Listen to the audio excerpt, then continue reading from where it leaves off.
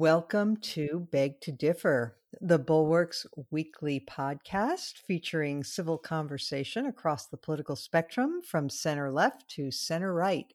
I'm Mona Charen of the Ethics and Public Policy Center, and I'm joined as always by Bill Galston of Brookings, Damon Linker of The Week, Linda Chavez of the Niskanen Center, and our special guest this week is Jane Coaston of Vox.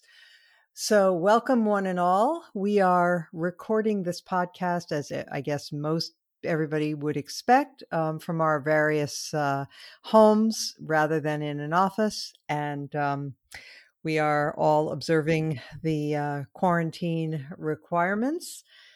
So I'd like to just begin with a little status check. You know, when we got online to do this, we're using a program called Zencastr, which has a feature where it measures your computer's viability for this process and for the memory requirements, and it has something called a health check. And we were all getting excited, especially Damon, saying we had passed the health check. But alas, it was just our computers, not our own biology that passed. But I thought we'd begin by just checking in and seeing how everybody's doing in their own neighborhoods. And if there's anything to report, I'll start.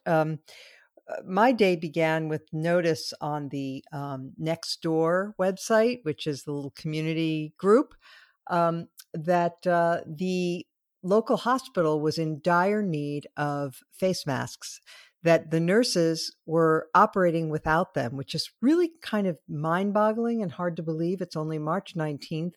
The epidemic is only in its beginning stages, and yet apparently they've already run out of face masks. So they put out an APB asking if people had some. And they said if anybody's been hoarding, now might be a time to hand them over. And as a matter of fact, we have some face masks. Ours are not from this crisis. Ours are left over, believe it or not, from the post 9/11 period when I went out and bought a bunch of face masks thinking that maybe it might be necessary. And so I pulled them out of the basement and offered them up to the local hospital because even though I'm sure they're expired, it's better than nothing. Jane, what about you? And welcome. Thank you so much for having me. Yeah, I live in the Shaw neighborhood of Washington, D.C. We are currently observing quarantine procedures while also having our new batch of foster puppies. We have two lab Pyrenees mixed puppies who are currently deep asleep because it's 2 p.m. on a Thursday. What else would you be doing? And it's been interesting because my main jaunts outside have just been to go for runs, which appears to be the last thing that you can do. Yeah. It's been quite sobering, especially because I have so many friends who are in, the service industry or are working at restaurants. And the impact that has had, especially I think for many people living in urban environments, has been so deeply felt. I think that it'll be interesting to see how, I was just looking at a map of the rate of positive coronavirus tests across the country. And obviously, the spikes are in New York and other big areas, Seattle, specifically California, Los Angeles, San Francisco. But it'll be interesting to see how much of that impact is felt unequally, kind of across the spectrum, especially for people who are in the service industry. If you work at a grocery store, you can't, no one is going to tell you to shelter in place because you can't. Right. And for many people, that is, their main source of income. And so it's a very unequal experience and also, very strange, I think. Though it has been comforting, actually. I've been comparing this. It feels kind of like we're all preparing or enduring a very bad snowstorm, but you can't see it. And it has been comforting to go outside and to see other people who are, going for walks, going for runs, trying to maintain social distancing. But it's also it's a very strange experience. There's nothing to which I can compare it that I've endured in my lifetime. I was a freshman in high school. It was actually my second week of high school when 9/11 happened. Second week of my freshman year when 9/11 happened. And the only comparison I can come up with is the just abject, what do we do now? Like, what happens now? Is there a thing? But this seems to be much more slow movie. It's really a real anomaly in my life, I think. Yeah, I think that's true of all of us. Damon, how do you compare it? Just out of curiosity, I mean, say whatever you want, but how would you compare it to the 9/11 experience? Well, kind of from the inside, there are definitely similarities, kind of psychologically or emotionally. I was working actually at First Things magazine at the time and commuting in to 20th Street and Fifth Avenue every day from Southern Connecticut on Metro North at that time. And I saw the first plane flew right over my head as it was on its way to the Trade Center, and that was obviously very shocking. And to be there that day, only 2 miles from Ground Zero. And then the coming weeks afterwards were eerie and scary. You know, we had the now long forgotten anthrax scare that followed immediately on the attacks. And so it seemed as if media outlets were also under a kind of ongoing terrorist attack. And then the pictures of missing loved ones up all over the city. And then soldiers in Grand Central Station holding machine guns. I mean, it felt like you were in a kind of slow motion nightmare. Also, military jets circling overhead for a few weeks afterwards. And the present moment feels a little bit like that, a sort of like shock, lots of things you take for granted changed, and ordinary life feeling scary in a way that it didn't used to. But in other ways, it's quite different, of course, because I was continuing to go to work. I mean, I think I took a day or two off right after 9/11, but then I was back to work. We were putting out a magazine and meeting and talking, and I was commuting. Whereas now everything has just shut down. It's like the entire world has kind of gone into a stupor. And that's disorienting. Hunkering down here with my family. I have 2 kids, one in high school, one in middle school. Both of them are here on their computers trying to learn something while I work and my wife works, and we kind of go out for our little expeditions to the grocery store to get supplies and then bring them back and wash ferociously our hands. And it's, it is. So in that respect, I guess I would just summarize by saying, yeah, it's quite similar, but also different in its own way. And in some ways a little unnerving because, at least at the immediate aftermath of 9/11, I thought there was an enemy that we could actually target and do something about. Whereas this is more amorphous. The end point is a little vague. But I don't know. I guess I could imagine pushing against that and seeing deeper continuities in that respect as well, especially given how the war on terror ended up unfolding with a whole lot of uncertainty. Hey, Linda, Damon mentioned going to this grocery store. I find that a little unnerving. The fact that the bare shelves, the panic buying, the hoarding, and the real genuine worry. Like, I don't even want to sit here and finger wag at people who are hoarding because who knows what the future holds? It's totally unclear. The entire economy could be shutting down, and that might include supermarkets.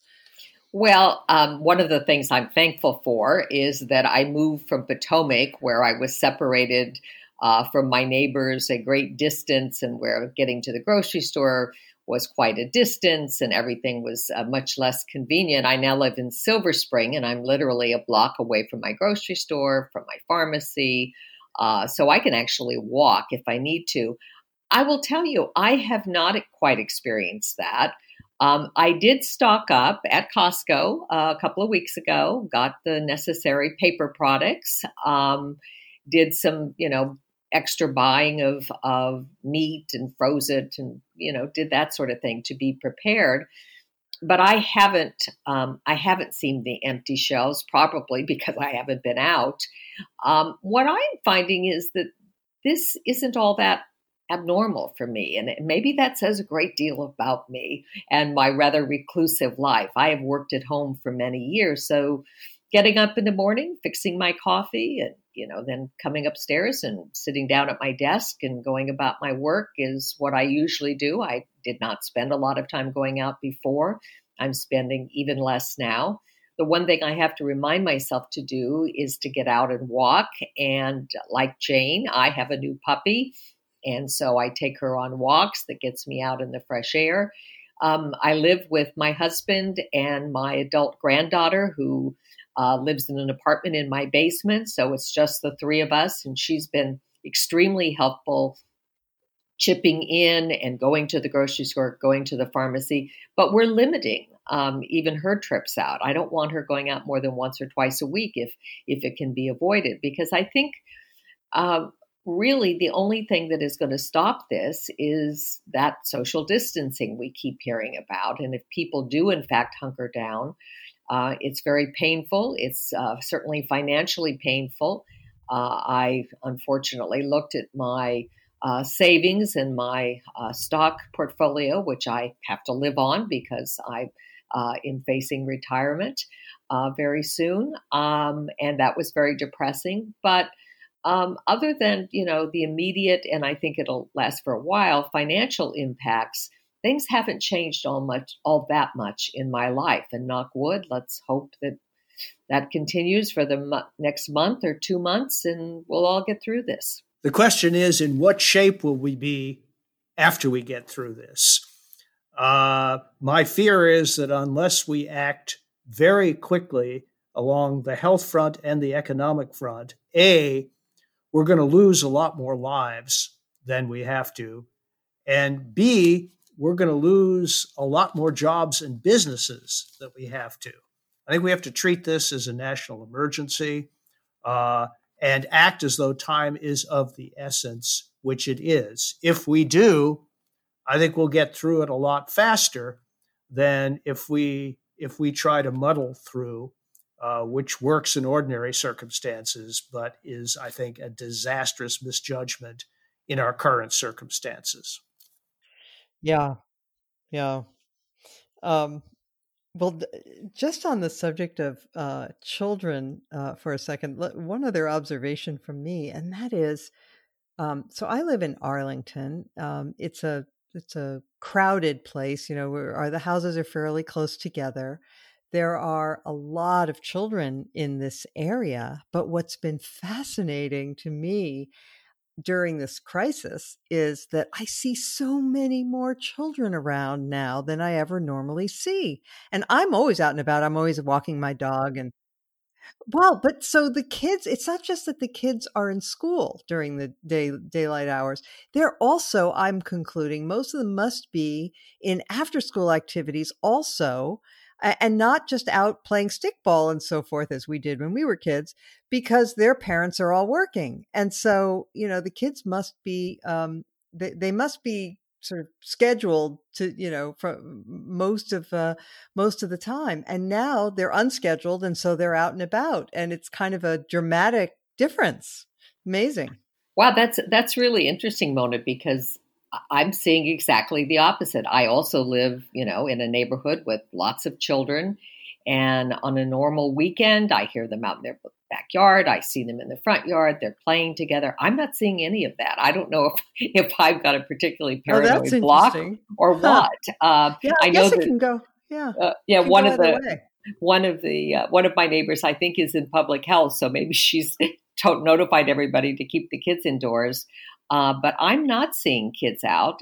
When I go out for walks, I am seeing individuals out walking dogs, and we wave at each other from a distance. But I'm not seeing a whole lot of kids out. I do have grandkids, and I know that it is challenging.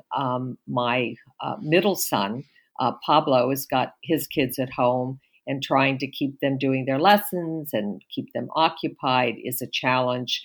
My oldest son has older children, and therefore it's a little easier with them. But I do really sympathize with parents who are not, as Bill said, this is not going to be days, it's not going to be weeks, this is probably going to be months. I would be very surprised if school systems go back into normal production or normal attendance before the end of the school year. I really would.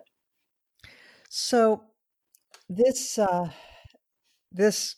is arguably much more severe in terms of the consequences for our economy and our society than 9/11 was, or even than the financial crisis of 2007, 2008 was. Um, those were discrete events. Of course, they had huge effects, but this is the complete shutdown of economic activity, the likes of which we just have not seen, and there's nothing to compare it to. The idea that a stimulus, we talked about this actually on one of our previous podcasts, but the idea that cutting interest rates by half a point, or that a stimulus plan could solve this seems to me to be futile, because if people aren't able to leave their homes and go out and do economic activities, there really isn't much to stimulate. The one thing you can do is alleviate immediate suffering. And I'm not against that. I think, sending what they're now calling Romney bucks, but sending people money might be a good idea. Anybody want to jump in on the Romney bucks matter? Well, I think it's fascinating that you're hearing from Senator Mitt. Actually, Bill, Jane's going now. We'll come to you next. I'm fascinated by how Senators Mitt Romney and Tom Cotton and a few others in Congress are, one, very supportive of just direct cash payments to taxpayers.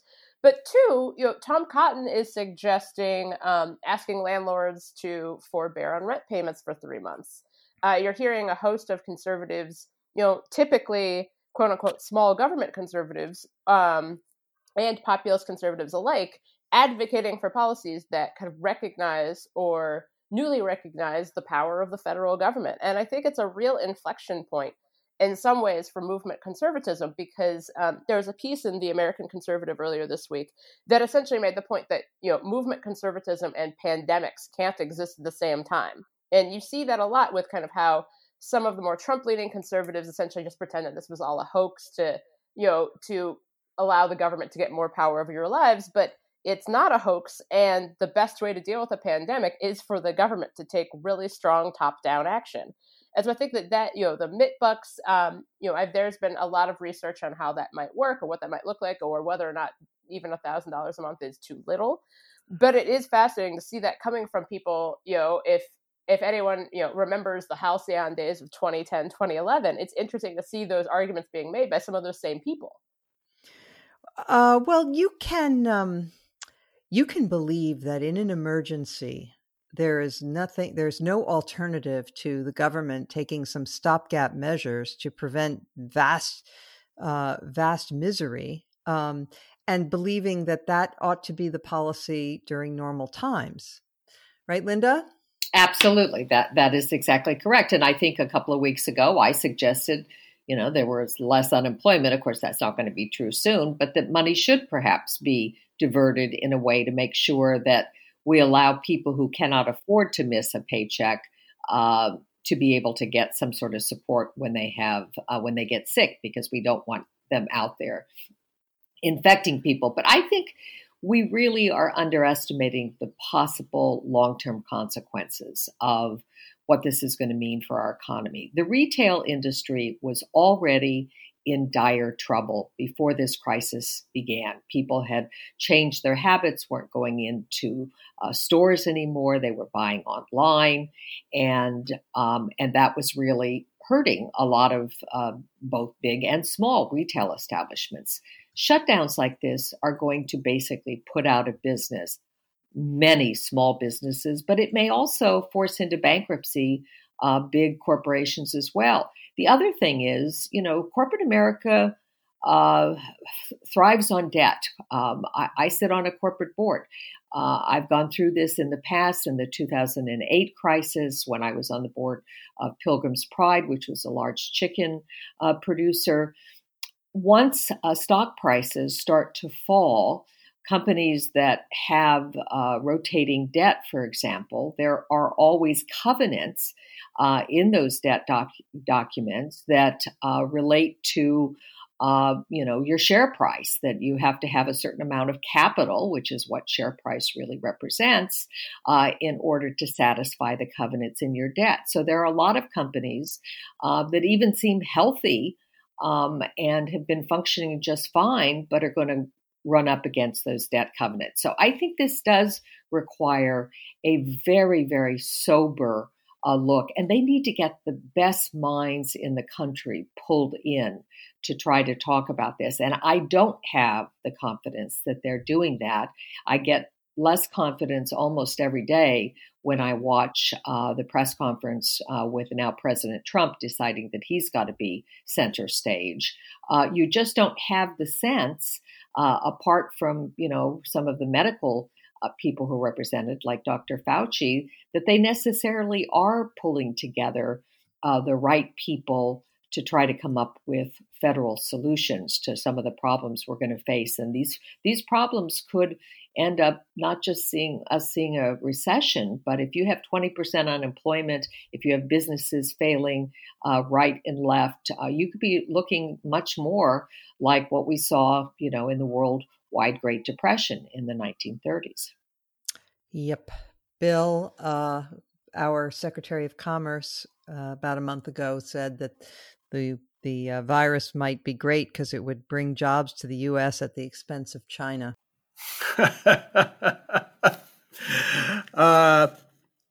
Every once in a while, Mr. Ross wakes up just long enough to say something really stupid. This health crisis is triggering an economic crisis that is likely in the short term, and I hope it's just in the short term, to produce a lot more job destruction than job creation. In fairness, there is an issue as to whether we can have elaborate supply chains, including multiple countries, including China, whose efficient, uninterrupted, and joint operation is necessary in order to produce products, especially in the healthcare sector, which are essential to the well-being of the American people. I do think we have to rethink the question of national versus international production in those areas, and it may involve somewhat higher prices for those products in the name of secure access to them in moments of crisis. Right. Well put. But okay, so Damon, I'd like to hear you on this. My worry about the Andrew Ross Sorkin idea is that it would freeze things in place, that, the existing companies that we have would be the ones we would be stuck with, even as conditions are so radically different that it might actually require the economy to change and adapt. I mean, it might be that we're just going to need a whole, many, many more health workers, or many more grocery checkout clerks, or van drivers, or things like that. And we want the economy to be able to be flexible enough to respond, right? Yes, that's true. I do wonder though about. These are kind of very small, short window shocks to the economy, and you don't want the economy to respond to something that hopefully, fingers crossed, within a year will have passed. And so the economy then, gets distorted in one direction because of the needs of this moment. And then we kind of snap back to the old normal. And then you have all kinds of slack and tightness in areas that create their own instability. So I would be a little concerned about that. Although I agree with you that the Sorkin idea of simply kind of freezing the present economy through outlays by the government, it sounds incredibly complicated. I mean, talk about the government picking winners and losers. That could have its own traps in it. Like for instance, this week I heard Amazon wants to hire 100,000 new workers. Well, no kidding, because it's the only functional retail outlet that can get people things. So that's not surprising. That probably was the direction we were going at a much slower pace, with the slow motion collapse of brick and mortar retail outlets and replacement by deliveries, not only by Amazon, but by Walmart and others. That could be vastly accelerated by this process. Same with the decline of movie theaters, replaced by Netflix and other streaming services in the home. You now see Hollywood fast-tracking major theatrical releases to home streaming. If this does go on for 6 to 9 months, a lot of those trends that we were going in the direction of anyway could end up getting here much quicker than we would have expected, but they're not dramatic changes from the way we were going anyway. So it could accelerate a lot of these things, and I'm a little hesitant to imagine the government intervening in a way that would halt them. So I guess in the end, I'm a little bit more inclined to like the idea of giving people short-term infusion of cash to get them through this demand-driven collapse that we're going through, in the expectation that as soon as things rebound, that will cease, that we're not instituting a long-term permanent UBI program of the kind that Andrew Yang favors, which I don't favor for all kinds of reasons. Yeah, I tend to agree with you, Damon. I was also struck by something that circulated on Twitter yesterday when the discussion turned to giving people $1,000, and the topic came up. Yes, but what about people who don't need $1,000? What about should we try to find a way not to give it to people who don't need it? And so Josh Barrow of New York Magazine said, well, it'd be really complicated to have the Treasury try to figure out who needs it and who doesn't need it. Better to have the people who don't need it just immediately go ahead and donate that money to those who do, either by buying gift certificates at their favorite businesses or by just outright cash transfers to people that they know are in need, which is a really nice, appealing idea, but I'm not sure it would actually work at scale. But that's... Yeah, I saw that same exchange, and I share a lot of, my initial instinct when I heard about the Romney idea was, we need means testing, but, that requires setting up a whole bureaucratic system, and you're going to want to apply for the money, and they're going to vet your application. That's crazy. And it would slow everything down tremendously. Oh, tremendously, yeah. Yeah. It's unfortunate. Right. It's unfortunate. Let me just add that it used to be that we could count on people's normal charitable instincts. I always like to remind my friends that before Adam Smith wrote Wealth of Nations, or at least I don't know if it was before or after, but he wrote A Theory of Moral Sentiments. And he always said that he believed A Theory of Moral Sentiments was his most important book. And what that really says is that he talked in that book about basically civil society and the kind of moral foundation that society needs. And it should be that people would naturally redistribute that wealth. If you've got income, even if you do it just within your own family, parents who are comfortable should, help their struggling children, and vice versa. Children should help their struggling parents. And if we could rely on people and sort of reinvigorate that sense of we're all, we are all in this to help each other, not just to take care of ourselves, that would go a long way.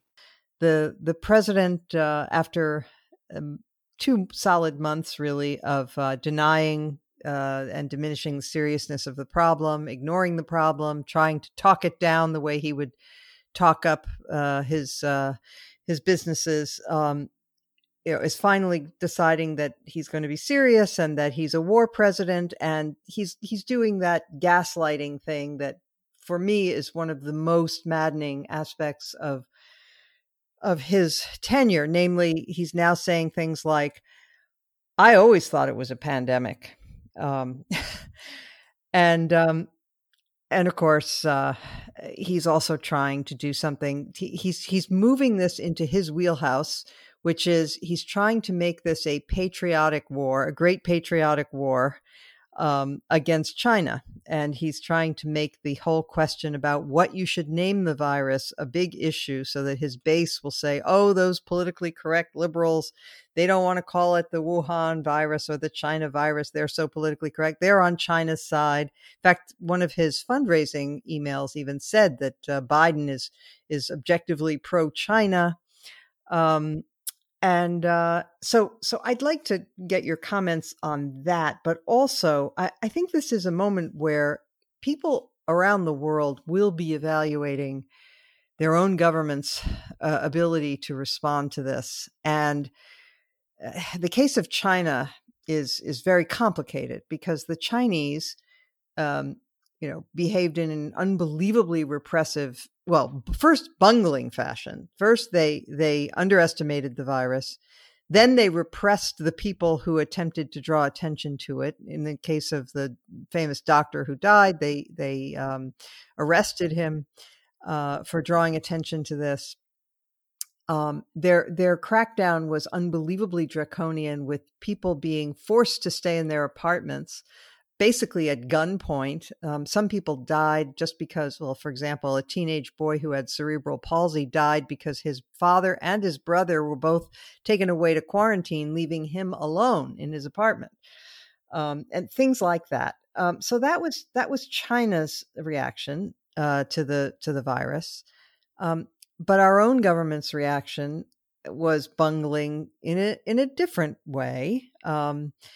And we declined.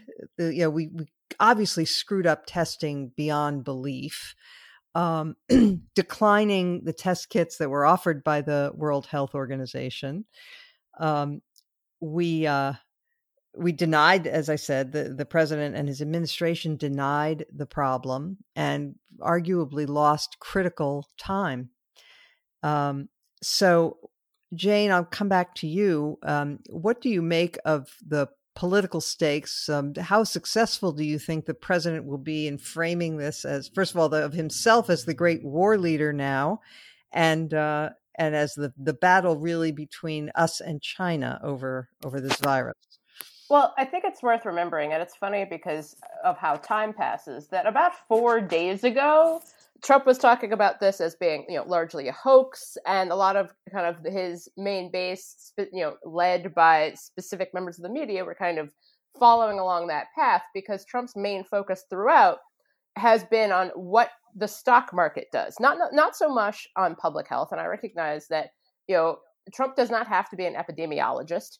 If he were an epidemiologist, this would be a very different problem to solve. Epidemiologists would say, shut everything down, the economy will figure itself out. Trump obviously cannot do that. But I think that the desire to be a wartime president conflicts with his desire to be the person who can stop all threats and he alone can fix it. In a pandemic, no one alone can fix it. There is no, that kind of single-mindedness does not exist in this kind of public health concern, especially because public health relies on expertise. Public health relies on getting the views of a lot of other people about what to do.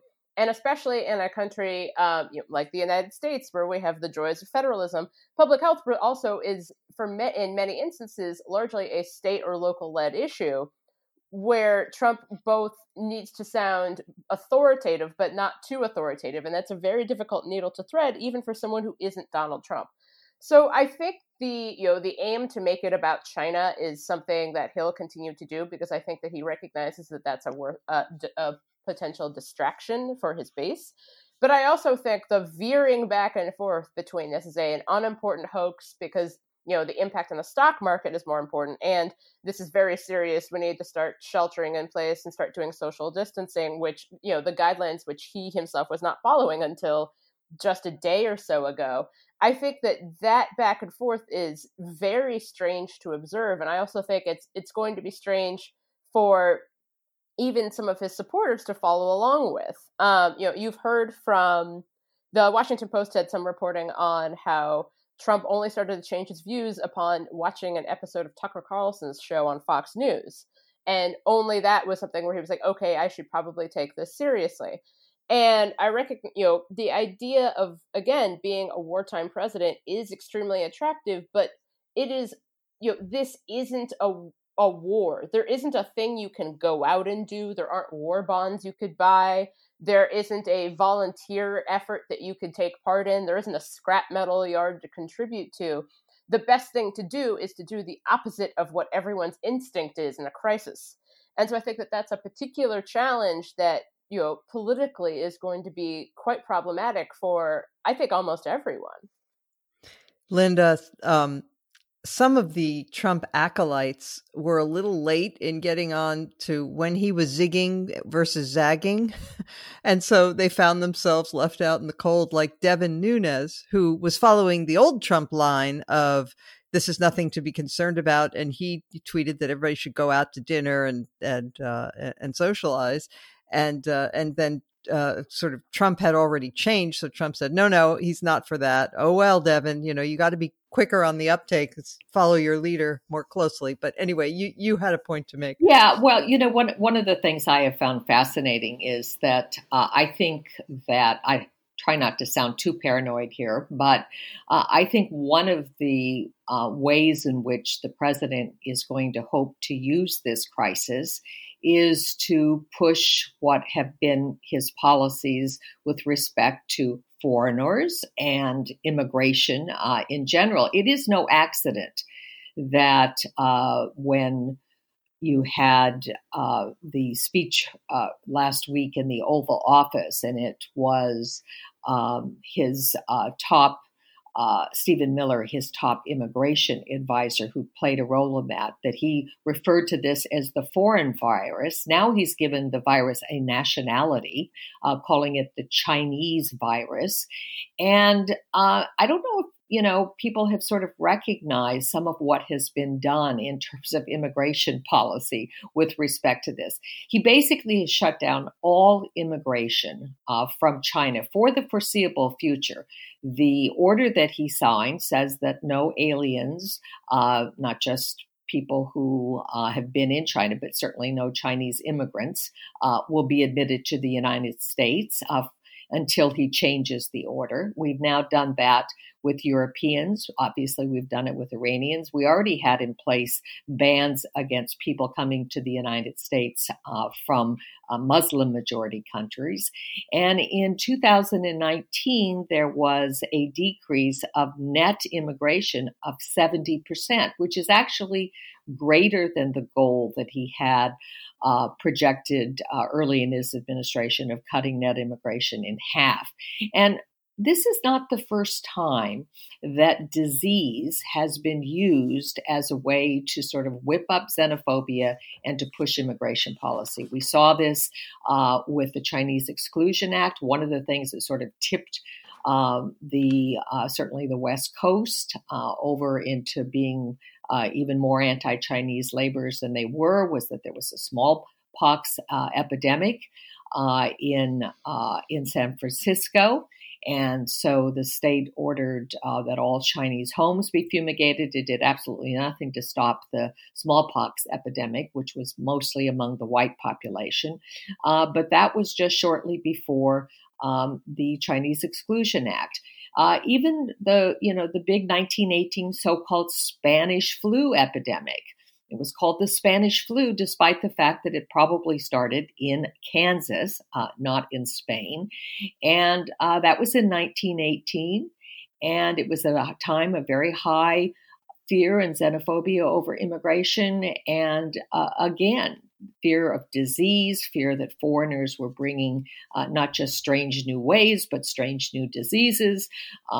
to the United States help push the country in that direction. So I think that after all said and done, you're going to see, again, this administration pushing for draconian measures with respect to immigration, and they will use the kind of unspoken fear that comes up when we see diseases coming from other places, because this did start elsewhere and it came here with people. And I think you're going to see the administration exploit that.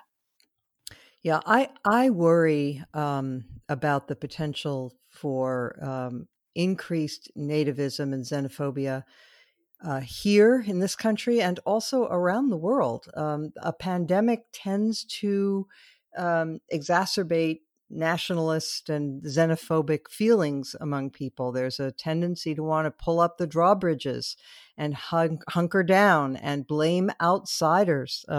Certainly in the medieval period, we saw that the Jews were frequently targeted as the perpetrators of plagues. In fact, you had popes trying to plead, well, some were bad popes, but some of the good popes tried to plead with people saying, look, the Jews are dying of the plague in equal numbers to us. They're not creating this, but it didn't do much good. Of course, they didn't have much of a platform in those days. Perhaps maybe if they had Twitter, it would have been better getting the message out. But in any event, this kind of attitude, it does go along with plagues.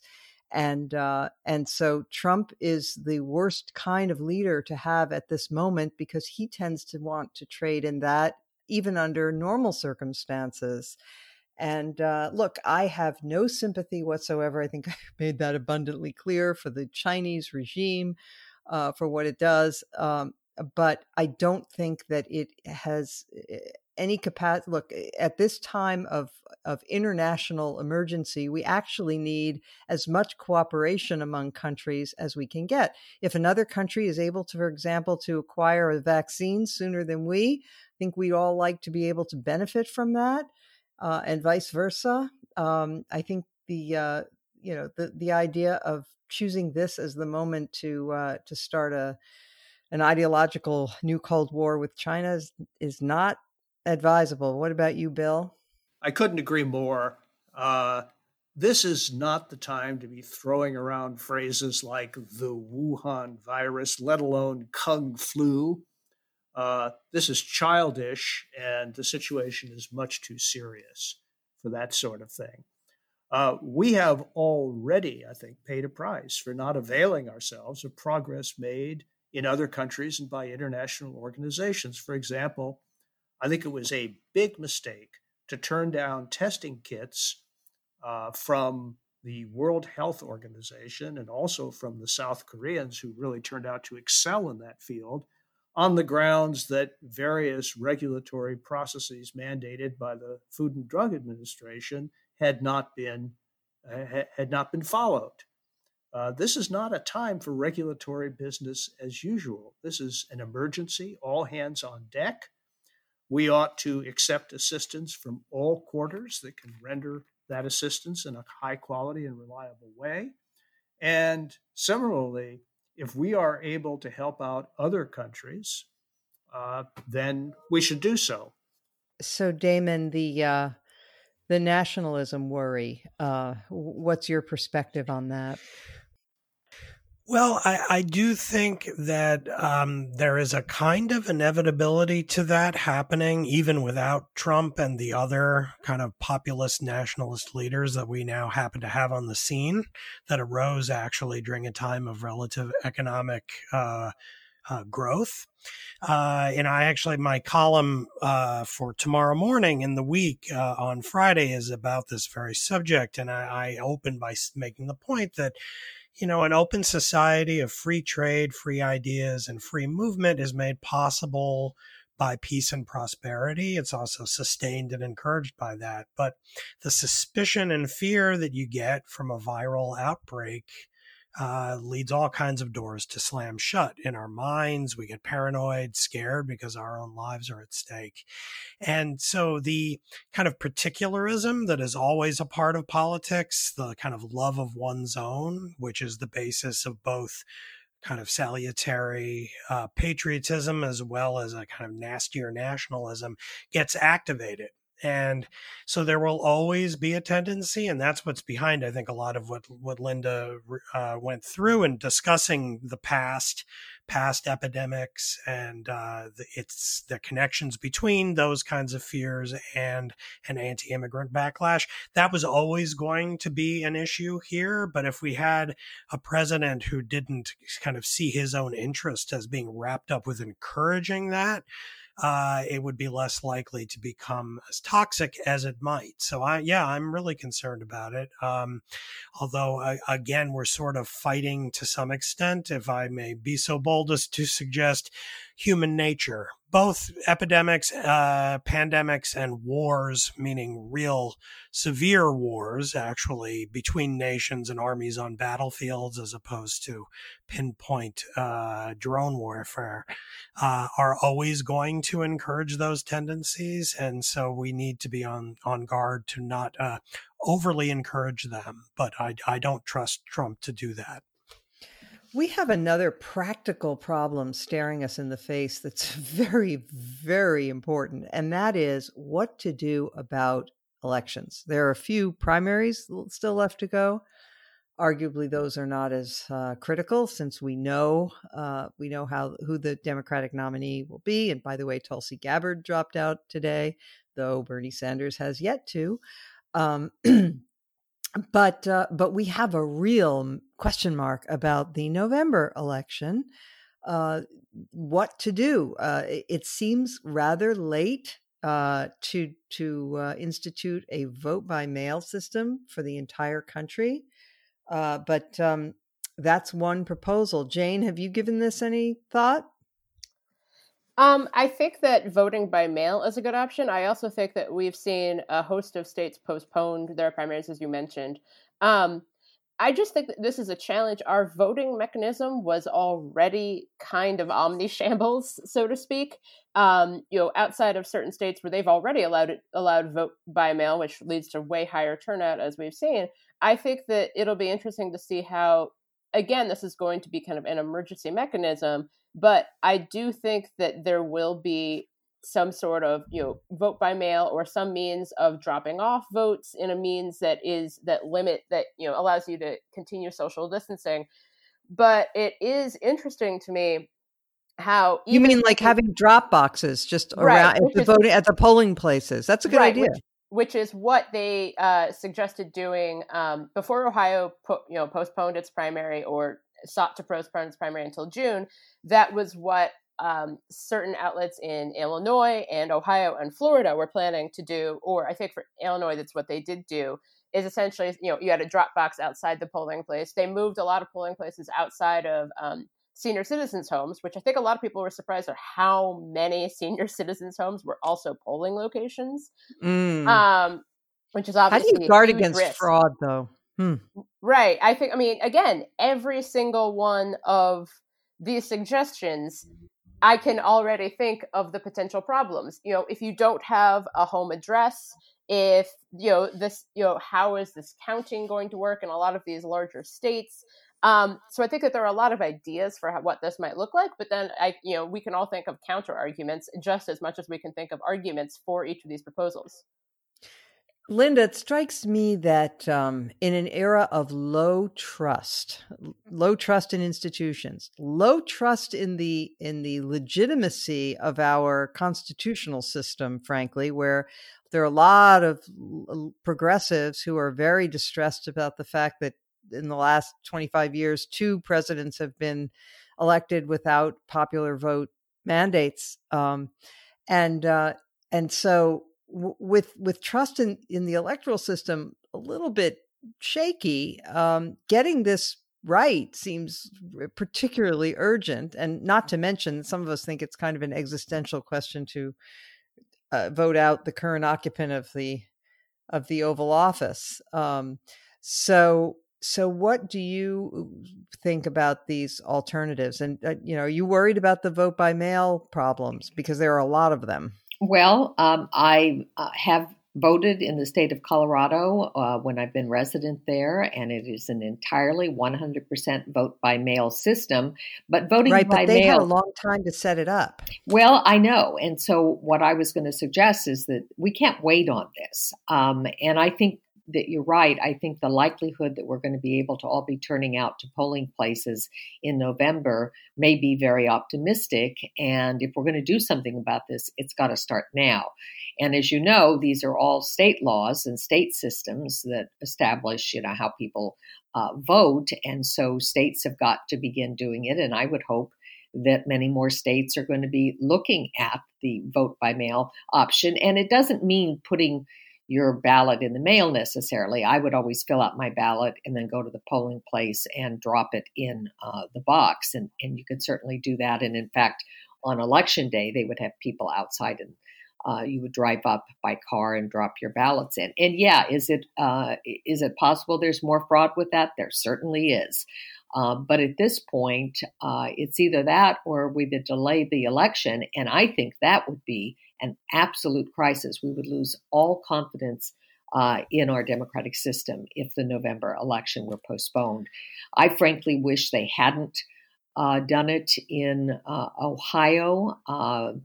I just think that postponing elections is dangerous without a lot of advance warning. And I think we've got to be planning now, and I think we ought to be looking at states adopting vote by mail, if only for this one time. If we don't begin now, it's certainly not going to happen by November. Damon, from what I've been able to discover, one of the things that the vote by mail states do now is they issue each voter a ballot with their own barcode on it, so that guards against fraud. That can be done, but it has to be done. They have to get started really quickly, right? Yeah, well, you would with a system like that, and then coordinating that. Yeah, I mean, it's a mind-boggling task for 7 to 8 months to try to get that to work. And note, while we're all under kind of quarantine. It's not, right, it's one thing to say this would be hard to set up in 6 to 8 months in normal times, but a lot of people aren't at work. They're remote working and trying to, on these jimmy rigged systems where they're doing things like recording this podcast remotely with everyone.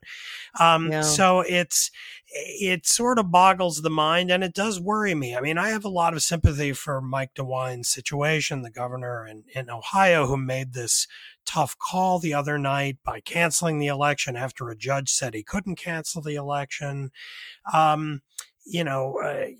think I don't know if that was the right call, but it does really hand Trump a kind of precedent of not only can Trump now try to do something similar if we're still in a bad, the timing also isn't good because it's possible the virus could recede over the summer months and then start coming roaring back in October as temperatures drop. So that would not be at all unusual in the scheme of these things. The Spanish flu came back in waves, and actually the second wave was much worse than the first one. So that could set up a situation where he says, look, it's in the interest of the American people to suspend the election for now. And then even if a judge comes back and says he can't do it, he could say, well, Mike DeWine overrode the judge for the sake of public health. I'm your great leader, and this is what we have to do. And, of course, the capacity of the American people to protest this would also be hampered by the fact that we're all living under quarantine. So it's a very distressing possibility, and frankly, a much more realistic one that could be very dangerous for American democracy than a lot of kind of nightmare scenarios that have been jostling around the kind of the never Trump and progressive mind for the last 3 years, because now we have this external shock that has changed the parameters of normal politics in a way that we didn't anticipate. So we have to stay on top of it and try to figure it out quickly. All right. Here with a modest proposal, with apologies to Jonathan Swift. I think my cursory examination of the vote by mail systems, and in light of all the things that we've all said about the difficulty of instituting that on a crash basis, would be possibly insurmountable. How about an idea where instead of voting on one day in November, we vote over the course of a week? And that way people can practice some degree of social distancing, showing up sort of alphabetically. You'd be assigned in your voting district to come on particular days and hours based on your last name. And that way there wouldn't be crowds at the polling booths, and people could still vote the old-fashioned way. Sounds good to me. Okay. I may write this up as a column. I think you should. All right.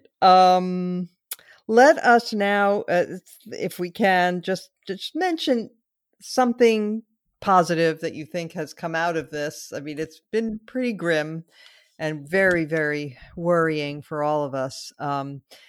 So I'd just like everybody to give just one quick example, if you could, of something that you saw that made you smile or made you think this is a positive thing. Linda? Well, I guess the positive thing in my household has been that I've been cooking 3 meals a day, Okay. which has been a long time since I've been doing that. But the other thing that's sort of been positive is with more time, basically you're not running around, you're not, occupying your time in the car, etc., is getting good reading done. And I have a recommendation for our listeners, and it's very much related to this topic. And that is that if you haven't read Boccaccio's the Decameron, now is the time to do it. Boccaccio wrote this in the Middle Ages, right during the time of plague. And the Decameron is about 10 noble people who are fleeing Florence, which has been stricken by the plague, and they gather in a castle-like environment, and each of them gets to be king for a day, or queen, and they sit around and they tell stories. And so the Decameron is basically made up of 100 stories over 10 days of all of these individuals. And some of them are raucously funny, even though the circumstances that led to it were very dire. So I recommend getting a copy of the Decameron. You could probably still get it from Amazon, and you can listen to it on audiobooks as well. And that's how you should be spending your time.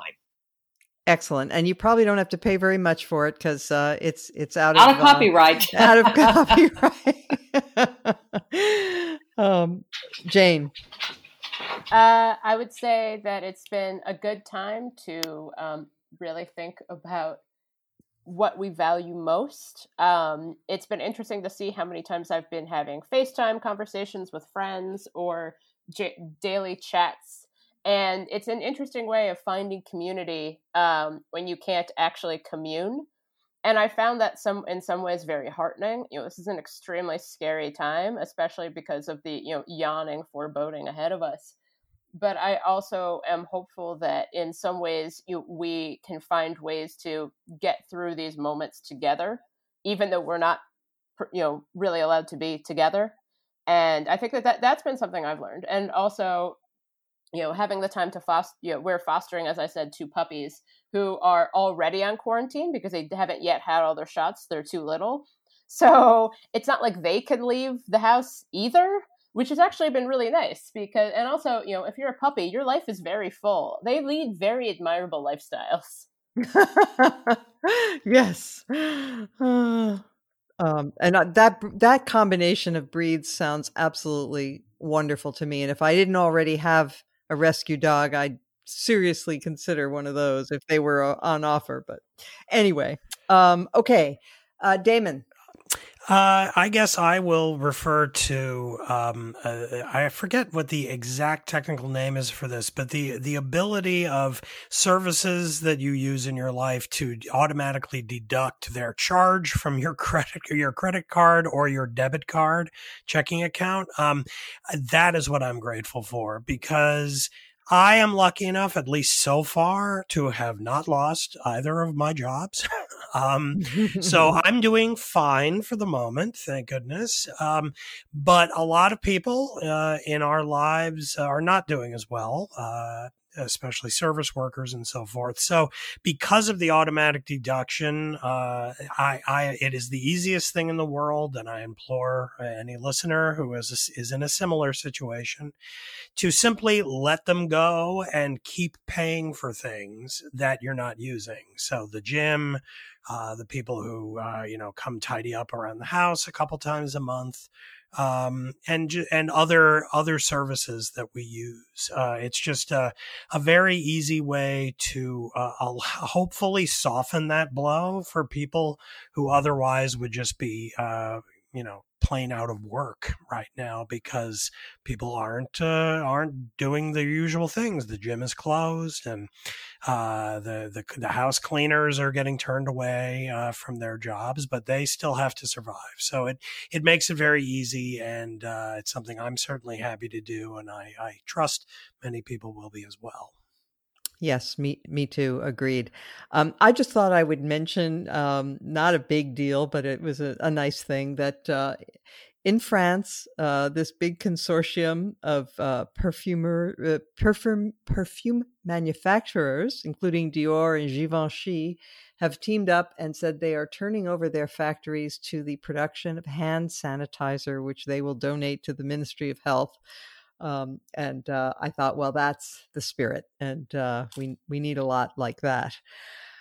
Okay, final segment is as usual. It'd be nice to have stopped right there because that's a nice note, but we do still have our final segment. I have to confess, my own is not very positive, but it's really not very scintillating, but I appreciate the New York Times because they have made all coronavirus stories available to the public, and I wanted to single them out for really, really first-rate coverage of this. We all have to remember, as I indicated in one of my remarks earlier in the show about voting, that we have to remember everybody in the country is dealing with the same thing, and that includes the reporters, the editors, the people actually putting out stuff every day. And the fact that the Times puts out what it does every day, despite the fact that everyone working there is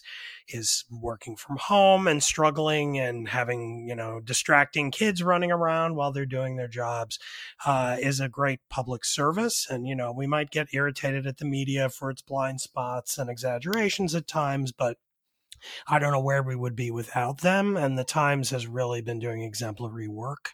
So I will give a broad bravo to them. Okay, Jane. Well, I'm interested in how this back and forth among conservatives and kind of libertarian-leaning conservatives and populist-leaning conservatives about the best way to deal with coronavirus moving forward is shaping up. And so I'd recommend the work of Reason Magazine. They're a libertarian publication, and it's been fascinating to kind of see how they correspond and how they differ from other conservative writings. Well, actually, many of the people at Reason would never call themselves conservatives and do not think of themselves as being conservative. No. But I do think that back and forth, and specifically on the role of government, even in a crisis. There was a piece in The Atlantic, I think, that was like, there are no libertarians in a pandemic. And the Reason responded, there are only libertarians in a pandemic. And I find that back and forth really interesting. So I recommend folks read some of those pieces. Excellent. Linda.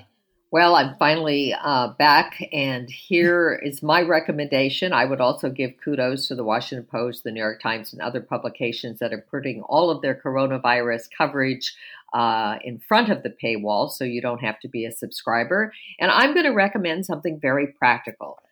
In today's, at least mobile edition of the New York Times, there's a video by Tara Parker Pope, and she shows how it is we need to clean during a viral outbreak. And she's got an actual demonstration with showing not only how to wash your hands, but what areas in your home need to be cleaned and how to go about cleaning them. So I recommend everybody take a look at that. Excellent. As a clean freak, I cannot resist. I will do that right away. Okay, mine has to do, this week I tuned in to Fox News, which I don't customarily watch because it's, well, for obvious reasons. But I wanted to see how their pivot away from denial to covering this virus had gone. And Charles Hurt, who is with the Washington Times, made a comment that I just thought was so ill-advised. He said that it was a great sign of the strength of the American people that people are running out to buy guns. Okay. He said, this is evidence that they want to take care of themselves and their families, and that's a great thing. And I just think that's so wrong. Look, I understand that lots of people own guns and like owning guns and so forth. That's not the matter here. What the issue here is panic buying at a time of crisis. And it does not betray a wonderful, wholesome frontier desire to protect yourself and your family. It reflects just base fear of looting, fear of disorder, fear, of all of the, possible chaos that a pandemic might bring. And it's not a good reaction. It's not something that we should give into. We should try our best to pull together, to support one another, to rely upon those other instincts that are also part of the human breast at times of crisis, which is to be helpful and to be cooperative. And let's not valorize gun buying. Okay. That's it for us this week. I thank you all for participating. I apologize for our technical challenges, but I think everybody listening can understand that we're operating at a disadvantage because of distance. But thank you all so much for your excellent thoughts. And Jane, thanks for joining us. Absolutely. And, thanks for having me. I hope this will be less dire than we fear. And we will be back next week.